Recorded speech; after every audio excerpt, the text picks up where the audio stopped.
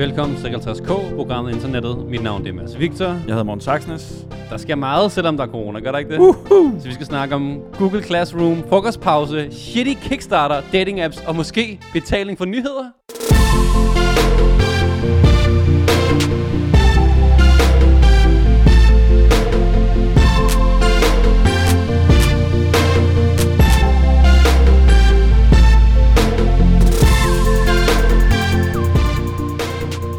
Jeg ved godt, du tænker, betaling for nyheder. Hvem fanden tror du, jeg er? Jeg skal ikke betale for en fucking skid. Men det kommer vi tilbage til senere. De får ikke en krone.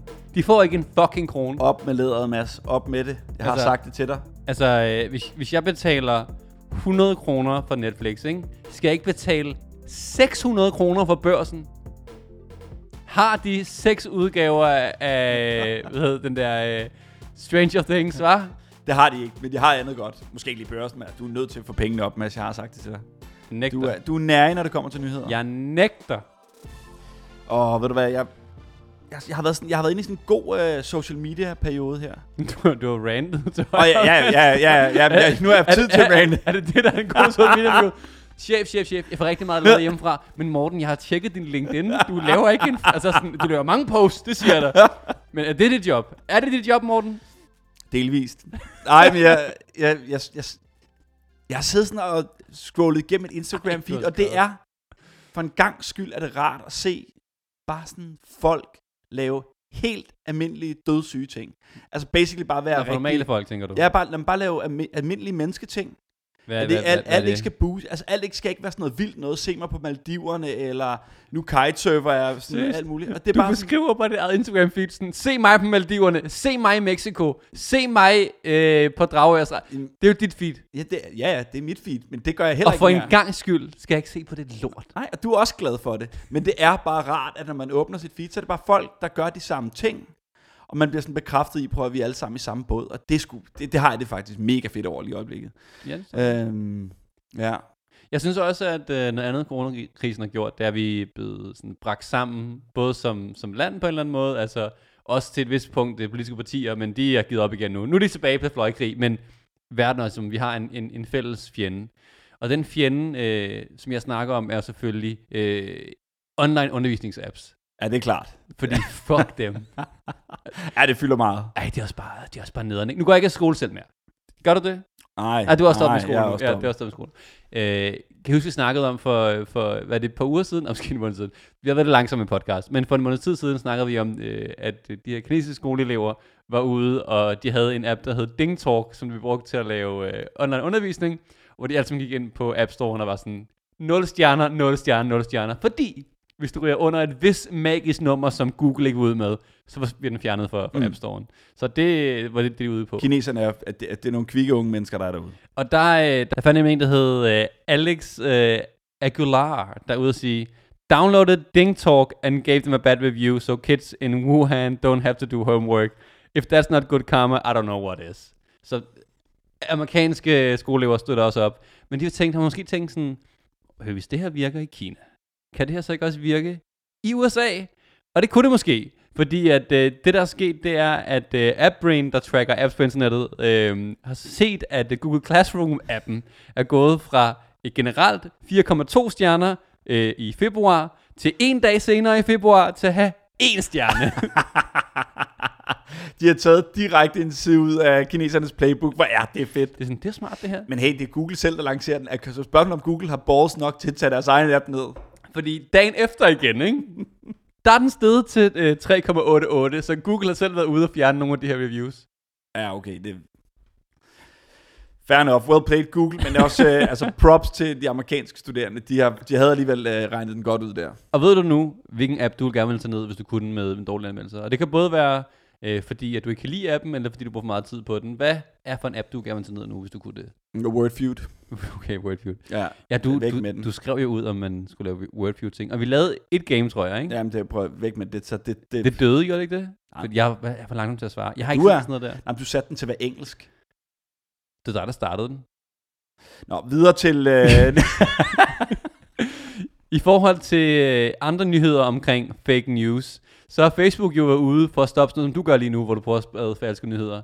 det er, at de siger, folk, der snakker om coronavirus med falsk ting, de skal stoppe med det, eller hvad de gør? Det er jo, altså Facebook bliver ved med hele tiden at lancere sådan nye ting i forhold til corona. Det er det faktisk sådan relativt kvikt og gennemtænkt. Ja. Hvis du er en af dem, der har været inde og læse fake news om corona, interageret med det, eller brugt lang tid på det, så bliver det detektet af Facebook. Og så efterfølgende, så pusher de links til dig til WHO's side, og siger, hey, gå herind, og så læs noget omkring, hvad der egentlig er op og ned i forhold til corona. Your horses. Fordi, er det nye teknologi, de er udviklet? Fordi så vidt jeg husker, så har unge Zuckerberg været ude og sige nogle gange, at den teknologi i forhold til at detekte falske ting, og så kommer det rigtige svar bagefter, den findes simpelthen ikke. Ej, jeg tror, de har lagt sig rimelig meget i selen til at finde ud af, hvad der er falsk og sandt. Altså, det findes nu? Ja, jeg tror ikke, det er en teknologi. Jeg tror bare, det er helt almindeligt. Deres 32.000 mennesker, der sidder og følger med i det her. Hold your horses. Fordi det, jeg kan huske det var, at unge Zuckerberg var ude og sige, det har vi simpelthen ikke råd til. Det er for dyrt at ansætte de her folk til at fjerne fake news. Ja, pipen har fået en anden lyd nu. Har den det? Ja, det har den. Og prøv at, det er jo top fedt, at de gør det her, men det er også lidt flot. Prøv at forestille dig, hvis den popper op i dit feed, at hey, Mads, prøv lige at tjekke det her site, der hedder WHO/corona, så ved du godt, at du bare er blevet... Den har faktisk været i toppen. Har du fået den? Eller i toppen og i siden over det hele. Det kommer ikke bag på mig. Jeg venter jo på næste step. Altså, at når corona er færdig, at de så begynder at køre videre. Altså, tag fat i sådan nogle anti-vaxxers, for eksempel. Hvis du har interageret med det, prøv lige at komme herover, så ind på Sundhedsstyrelsens side, for eksempel. Men det er jo ikke engang sjovt, altså hvis de har kunne gøre det her nu, ikke? Hvor der er så mange ting, der bliver postet hele tiden. Altså folk er jo, som unge Zuckerberg selv siger, mere aktive end nogensinde på Facebook. De tjener ikke så mange penge, men de er mere aktive end nogensinde. Det må være sådan nogle moderatorer, der må sidde på overarbejde her, ikke? Men hvis de kan klare i forhold til fake news med coronavirusen, under det her sindssygt growth spike, det har, så burde de også kunne klare anti-vaxxers, burde ikke det? Jo, det vil tage en halv time. Men, altså, hvis du først starter, hvis du har sagt A, hvad så er det næste? Det der med, så er det anti-vaxxers, så er det dem, der tror, at jorden er flad. Altså, hvornår er det så, man stopper? Der er rigtig mange grupper derinde, som man, generelt bare Jim Lyngvild, har du interageret med ham,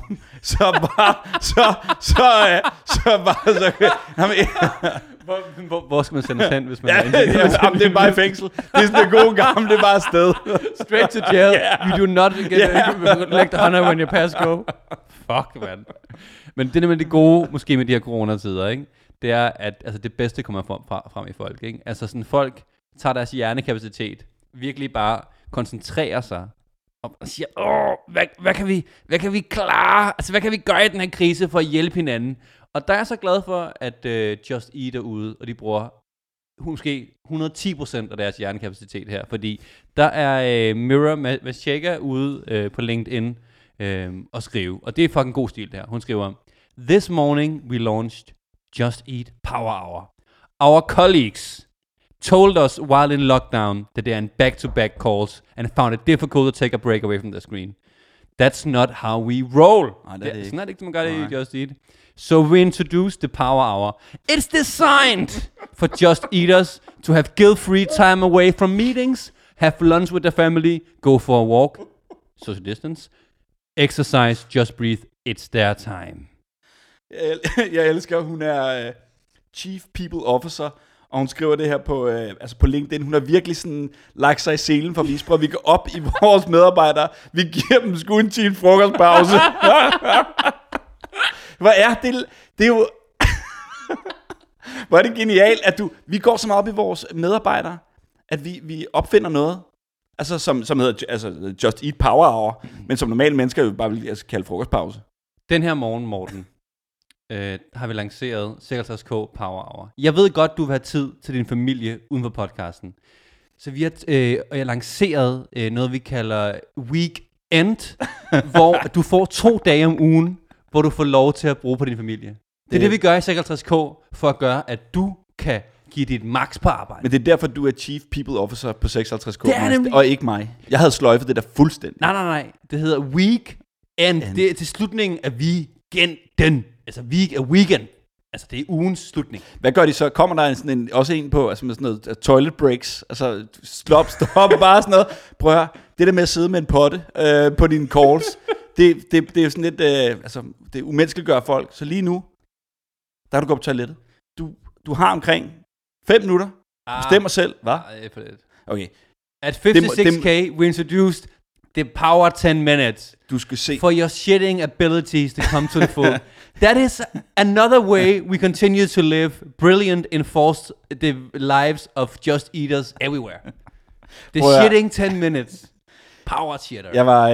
Jeg så også det her post, og at det var synd for hende. For i tråden under, altså folk, jeg har jo delt det her helt sindssygt, der er de så været inde og trolle hendes LinkedIn-profil for andre ting, hun har gjort sådan gennem tiden. Altså hvad for nogle power statements er. Nej. Hun er, hun er blevet scorched. Nej. Ikke efter det her. Så jeg føler faktisk lidt med hende, fordi at, selvfølgelig er det en fuldstændig åndssvag idé, og så skulle melde derud, det er jo hul i hovedet. Men at folk bare har været inde og scrolle 4 år tilbage i hendes historik, og hvad hun har lagt op af mærkeligheder. Det er bare internettet, ikke? Ja, det er internettet. Det er sådan, hun får ikke lov til at leve i fred hende. Det er synd. Når vi snakker om dårlige idéer her, ikke? Så vil jeg gerne introducere noget, vi havde i starten af podcastens levetid. Nemlig... Jeg vil gerne have lavet sådan en jingle nu, hvor du siger... Okay, forfra. Nemlig... Shitty Kickstarter. Ja. Kickstarter. Det findes stadig, åbenbart. Du tænker... Hvad har de lavet ud over at blive et B-Corp de sidste 5 år? Jeg ved det ikke. Men de er blevet en forlængelse af Alibabas dårlige produktarm. De har ikke så mange spændende produkter mere. Men de har en ting, der er rigtig god. Og det tror jeg faktisk, det er den her ting, der får os ud af coronakrisen. Okay, jeg er helt opringet over det her. Har du overvejet ude i dit badeværelse, ikke? No. Ja. Det er ikke shitty power. Ikke? Nej. Ude i badeværelset der, ikke?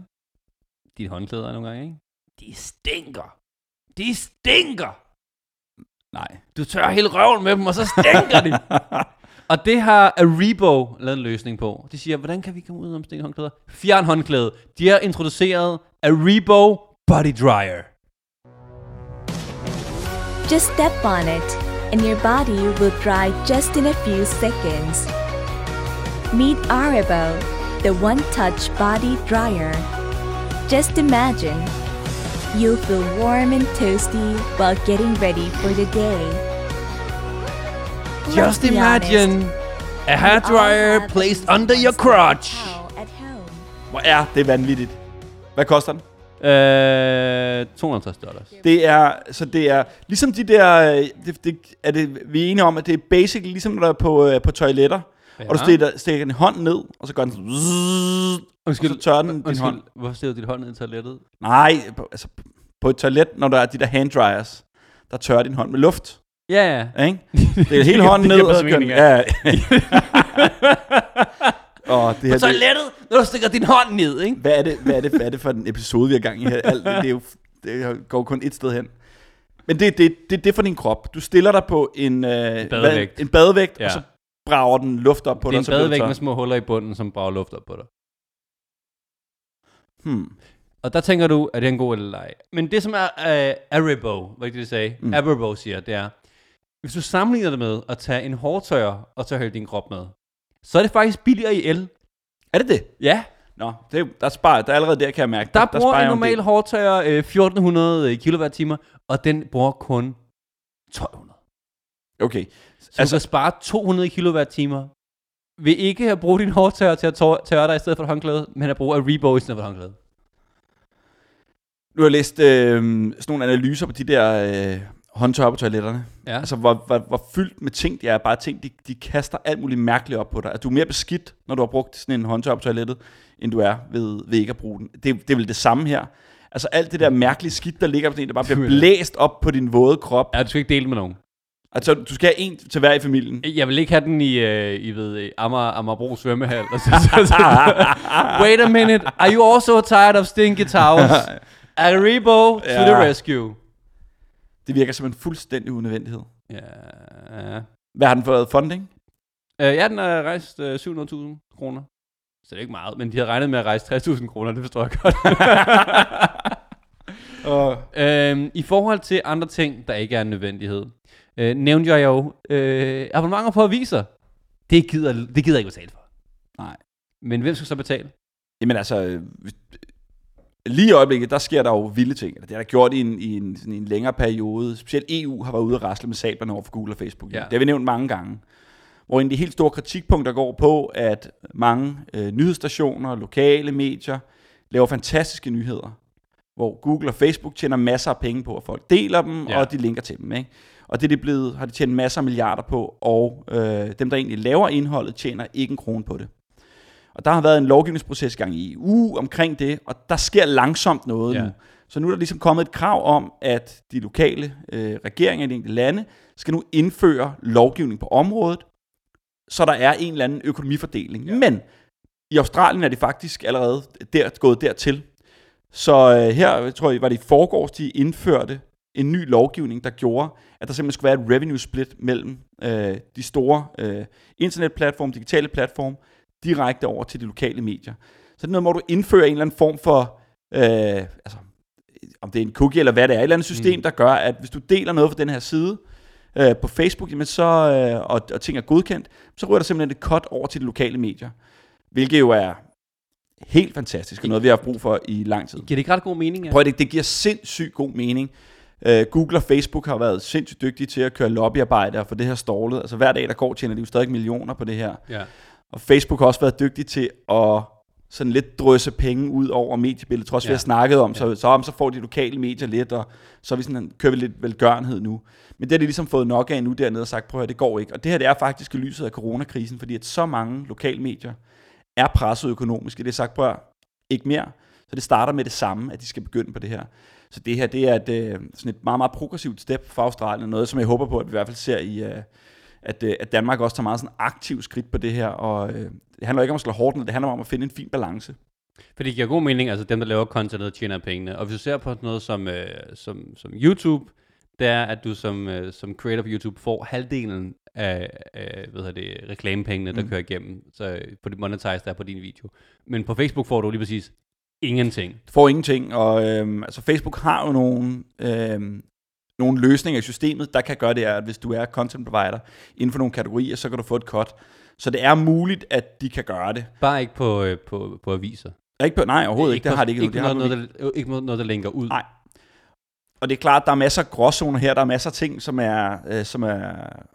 er en udfordring. Altså en af de store ting, synes jeg kan blive problematisk, det er, at hvis det her det bliver en indtjeningskilde for medier, så er det klart, så vil du gerne deles meget på Facebook og ranke højt på i Google, hvilket egentlig lyder fint nok, men det gør også, at de her medier højst sandsynligt vil lave mere overskrifter, som er clickbaitende, som bliver delt meget. Det vil sige, at vil det egentlig være god journalistik, der kommer ud, eller vil man bare spytte en masse nyheder ud, der ranker, og som bliver delt meget. Og det vil være ærgerligt, men det gør hvis det er det, der sker. Det gør det jo allerede. Har du hørt den korte coronavis endnu? Som Nej, den korte radioavises podcast, som de laver derhjemmefra, og ringer hinanden op og snakker om det.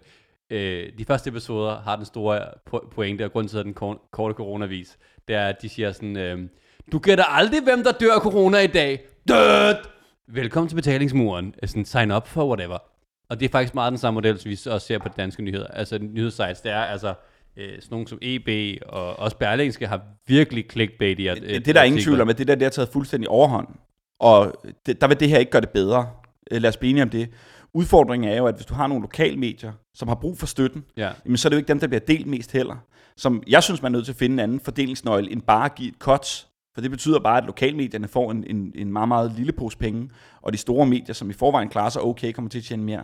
Så det er også op til regeringen at finde ud af, hvordan er det, vi distribuerer de her penge. Så i stedet for, at der er en nøgle, der deler ud, så er jeg faktisk mere fortaler for, at det ender et centralt sted, og man finder ud af, hvem er det, der har brug for dem, så man får støttet dem, der egentlig laver noget godt indhold, så man ikke får den der skævvridning. Og så er der også andre ting, som handler om folk, der går ind og bruger indhold. Altså hvis du vil lave memes på baggrund af en artikel, eller bruger noget indhold, som er brugt et andet sted før på medierne, vil det så blive spærret, hvis vil det blive taget ned og sådan noget.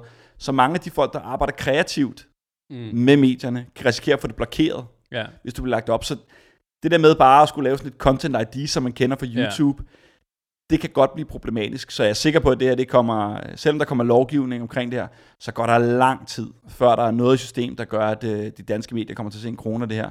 Så det er desværre lidt trist, men igen, der skal bare trykkes på. Så kan man være lidt nørdet for et enkelt øjeblik. Så sådan, jeg tror, det du snakker om, kunne være mulige løsninger, men lige meget hvad, så sidder I, tror jeg, begge to med sådan en fornemmelse, det er heller ikke en helt rigtig løsning, og skal det offentligt fordele det, og hvad er det præcis, der er? Jeg tror, den rigtige løsning, det er sådan noget, som Brave-browseren gør. Hvis du kender Brave, så er den bygget på samme browser-engine, som Chrome, og alle fungerer præcis samme måde. Den eneste forskel, der er, at de tracker på nogle sider, du har været på, og så får du lov til med kryptovaluta at betale mikrobeløb til de sider, du har været på. Så du kan sige, mit Brave-abonnement er 100 kroner om måneden, eller 50 kroner om måneden, og så alle de sider, du har været på den måned per minut, deler så op og siger, at Morten får penge, Politikken får penge, Berlingske får penge, og det sørger for at sende pengene til folk. Det er jo faktisk en af de løsninger, som giver mening lige pludselig. Det vil være en god måde at demokratisere måden at få penge distribueret på der, hvor du føler, at du gerne vil lægge pengene, så det er klart en mulighed. Det er jo meget selvfølgelig også noget licens oveni, fordi ellers ender vi alle sammen med lorte-content. Når vi snakker om... jeg synes faktisk, at vi har en episode her, hvor vi har været generelt i medierne, og også vi er ikke en del af medierne. Vi er jo sådan outsiders, men generelt i medierne har det været meget negativt omkring corona. Og jeg synes, vi har faktisk haft en del her nu, hvor vi snakkede om positive ting, der er sket. Selvfølgelig det hele er rigtig meget lort, men der har også været positive sideeffekter. Og en af de ting, man snakker om, det er, at corona ligesom fremskrider processen inden for mange industrier. Så her snakker vi om Australien, lige vil sige, overhaler EU, men også snakker om meget remote work, er blevet fremskyndet rigtig meget. En anden ting, der er blevet fremskyndet rigtig meget, det er folks medievaner. Og en ting, jeg har fundet, som synes var ret spændende, det er, at du ved, studier, der er derude, det vil sige, tv-studier bliver ikke brugt, fordi der ikke er så mange mennesker sammen. Så alle de store talkshows bliver indspillet med en kameramand, og John Oliver, der sidder alene. Men også bliver det sidste afsnit af Tiger King, som kom ud som ekstra afsnit, der hedder Ryan Seacrest. Er det ikke ham? Jo. Han ringer op på iPhones til folk og optager det, og det fungerer faktisk ret godt. Ja, okay. Men det har selvfølgelig også betydet, at nogle af de her små creators, indie content creators, har lavet nye ting. Og der er en fyr, der kalder sig for Wayne Live TV, der har lavet en Office tv-serie, som så er ikke lavet med video, men lavet i VR i Half-Life. Der er lavet en udgave af Half-Life, som er et 15 år gammelt spil, til at være VR, og så har han ligesom fået ham og hans venner til at gå ind i det her spil sammen i VR, og så snakke med hinanden igennem det her spil, og så lave sådan en meget surrealistisk tv-serie, og prøv at spille et klip fra det, og du skal forestille dig, hvis du ser det her, at grafikken er meget Nintendo 64-agtig, og de hopper rundt i sådan Half-Life, Counter-Strike-agtig univers. Howdy. Hey, how's it going, everybody? Looks like you're in town today. Huh? What's wrong, sir? Can I see your passport? My passport? Why do I need what do you mean a passport? You mean like a company ID? He doesn't have his passport. Yeah, he's telling me that you're not allowed in here. I don't have a passport. I have my Black Mesa ID. Så det er simpelthen scriptet tv-serie lavet i VR i Half-Life. Optaget live i VR i et gammelt skydespil. Ja. Det er jo crazy nok, altså, men du har ret i, at folk finder på de mærkeligste ting. Jamen det er en ting. Men nu har du set noget af det, fungerer det? Jeg synes, det er faktisk meget sjovt. Altså, det er sådan lidt sådan office humor på en eller anden måde, hvor det er meget surrealistisk, fordi der er det her Half-Life-univers, hvor der senere i episoden kommer aliens lidt også og sådan noget, men det er stadig sådan office jokes, og joken her på midten, at han skal have sit passport for at komme ind, og han siger, jeg har mit office ID, er det ikke nok? Og sådan, der er noget i forhold til tiden lige nu med de jokes der, som faktisk er meget godt skrevet. Og så er det helt surrealistisk på den måde. Ja, men jeg tror, det er mere det surrealistiske, men også mega fedt, at der nu er plads til det. Altså gider folk se det overhovedet? Ja, altså det første afsnit her kom ud for en lille måned siden, har fået 1,2 millioner views, og serien har også fået deroppe omkring på hver episode. Så det er noget, folk ser faktisk, selvom det er sådan, altså det er sjovt, det er scripted humor i et nyt univers. Men du har også bare, vi er i en situation lige nu, hvor folk har en masse overskudstid til at sidde og se ting. For en ting er, at der er masser på Netflix, men det der med at finde de der niche-ting, og lege med nye formater giver bare sindssygt god mening. Men hvad tror du, altså sådan et format som det vi så med måske det her lidt for langt ud lige nu, men på sigt måske VR kunne være godt, men på den kortere bane, sådan noget som det vi så med Ryan Seacrest til Tiger King, hvor han så sidder med sin iPhone derhjemme og ringer andre folk op på iPhones og klipper det sammen. Fungerer det? Det fungerer super godt. Jeg tror ikke, man skal undervurdere, at det er stadigvæk velproduceret. At der er folk, der har siddet og brugt tid og energi på det her, klippet i det. Jeg så et super godt afsnit af X-Factor på TV2, hvor det blev kørt over videokald med alle de fejl og glitches, der var. Det var selvfølgelig også klippet sammen, men det fungerer rigtig fint. Og jeg tror, der er noget i vores mindset lige i øjeblikket, at når vi har brugt så meget tid på de her kald, at så vi er klar til det her. Vi har haft den her interaktion både med venner og familie. Vi har spillet ting over Zoom. Vi har chattet med bedsteforældrene sindssygt meget på telefonen. Alt det her. Så tror jeg, at vi langsomt er klar til at mærke den her interaktion på den her måde. At det bliver sådan en ny form at udkomme på. Så det skulle heller ikke altså lige i øjeblikket har vi jo podcaster boomet for sindssygt. Vi snakkede om Pilfinger, som har siddet på Instagram og holdt live sessions med forskellige musikere. Helt low-key, men det fungerer sindssygt godt. Så der er rigtig mange producer derude, der har knækket koden til det her. Så jeg tror helt sikkert, at vi kommer til at se mega mange fede nye formater omkring det her. Og så hvis du kigger på, på prisen per seer på den måde, hvor meget koster det at producere? Ryan Seacrest, der sidder med en iPhone, de her 8 folk, der ringer op, der også måske tilsendt en god iPhone og en lyskejle sammen i et opkald, hvor de siger sådan, hey, du skal nok sidde ved den her baggrund. Versus at sende et fucking hold ud på, hvad det nok lige meget været, kommer til at være 15 mennesker til at sætte op og sætte hår og det, ikke? Altså sådan, og i forhold til den værdi, de får af det, ikke? Og så kan vi se meget mere af det her, fordi det giver ikke nogen mening at bruge så mange penge på det i mange tilfælde. Nej, lige nu der er det meget interviewbordet, altså hvor du har nu, det eksempel, du har med her, er sindssygt kreativt. Ja. Men vi kommer til at se, ligesom du har med podcastformater, der begynder at udvikle sig, så er jeg sikker på, at vi kommer til at se sådan noget som True Crime, som har boomet på podcast, og så kommet ind i tv, at det langsomt også begynder at rykke over på videoformatet, hvor du ser interviews, du begynder at se ting, der bliver klippet ind på nye måder, så vi kommer til at forhåbentlig at opleve en helt ny genre, hvor content creators er klar på at bruge de her interviewformer og klippe det sammen på nye interessante måder. Så jeg tror kun lige, at det er det starten af det her. Bare lidt som en sidenote faktisk, det der. Hvis du, der er, jeg har lidt en tusind halsen i dag, hvis du, at der er sådan en app, som næsten alle livestreamere bruger. Hvis du gerne vil lave avancerede livestreams, bruger du en app, der hedder OBS. OBS gør, at du kan køre flere forskellige kameraer sammen og lave sådan tekst ind over og sådan noget. Det er en fyr, som blev frustreret over, at det var svært at gøre det, udviklede sig selv open source, og nu bliver fundet af frivillige, og Twitch har også lige givet ham en masse penge for ligesom, at udvikle platformen mere, fordi han lavede den her app, der er fantastisk at lave livestream med. Nej, det er fedt. Så jeg vil bare sige til folk derude, hvis man gerne vil tjene penge på noget video livestream, ikke, så er der et marked her, for det er kun open source endnu, ikke? Man må tage det og lave det bedre. Nå, prøv, nu skal vi til noget sjovt. Ja. Ikke? Ja. Du er ikke single mere, Mads. Nej, det er ikke. Nej, så du er off the dating game. Ja. Ja. Men du havde jo din tid i solen, hvor det væltede ind med swipes og sådan noget, ikke? Ja, det var gode tider. Det var right, og så du ved sådan en gang om ugen. Men hvor meget, altså, du kender den der periode der, hvor man lige får et match, til man skal mødes. Det er sikkert en mærkelig periode, ikke? Det er et par minutter. Ja, ikke? Kom hjem. Det der jo sker nu, som coronakrisen også gør, ja. Det er, at har du en match, så kan du ikke bare, det kan du godt, men det er forbudt at gå ud og mødes med folk. Magnus Heunicke siger, at jeg gør på knæp. Ja. Det sagde han i dag i det. Ja, men det er kun i Danmark, Mads. Ja, okay. Ja, i udlandet er det stadigvæk en no-go. Undskyld, dengang du datede, fløj du steder hen, efter du havde matchet? Det man kan godt se det ske. Bonuspoint, altså. Ja, præcis. Ja. Nej, mange af de store dating apps har nu lavet en live feature i. Så hvis du har et match, easy peasy, tænd for webcamet, og så kan du begynde at chatte med folk. Ja. Og det er jo eksploderet i øjeblikket. Det er fuldstændig også i brug. Også i brug. Fordi helt vildt. Det ville have det fucking svært. Nej, det er eksploderet i brug. Og selvfølgelig giver det mening, at du gerne vil skabe den der ekstra relation og komme lidt tættere på hinanden, når du ikke kan mødes.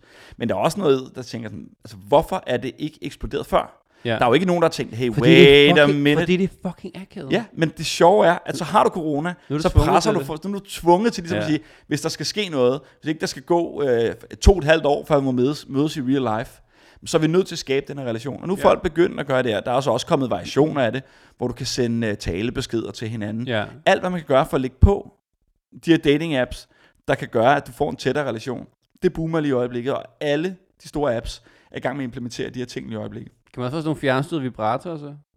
Ja. Nå, okay. Ja, sindssygt. Det er bare sådan, det er indbygget.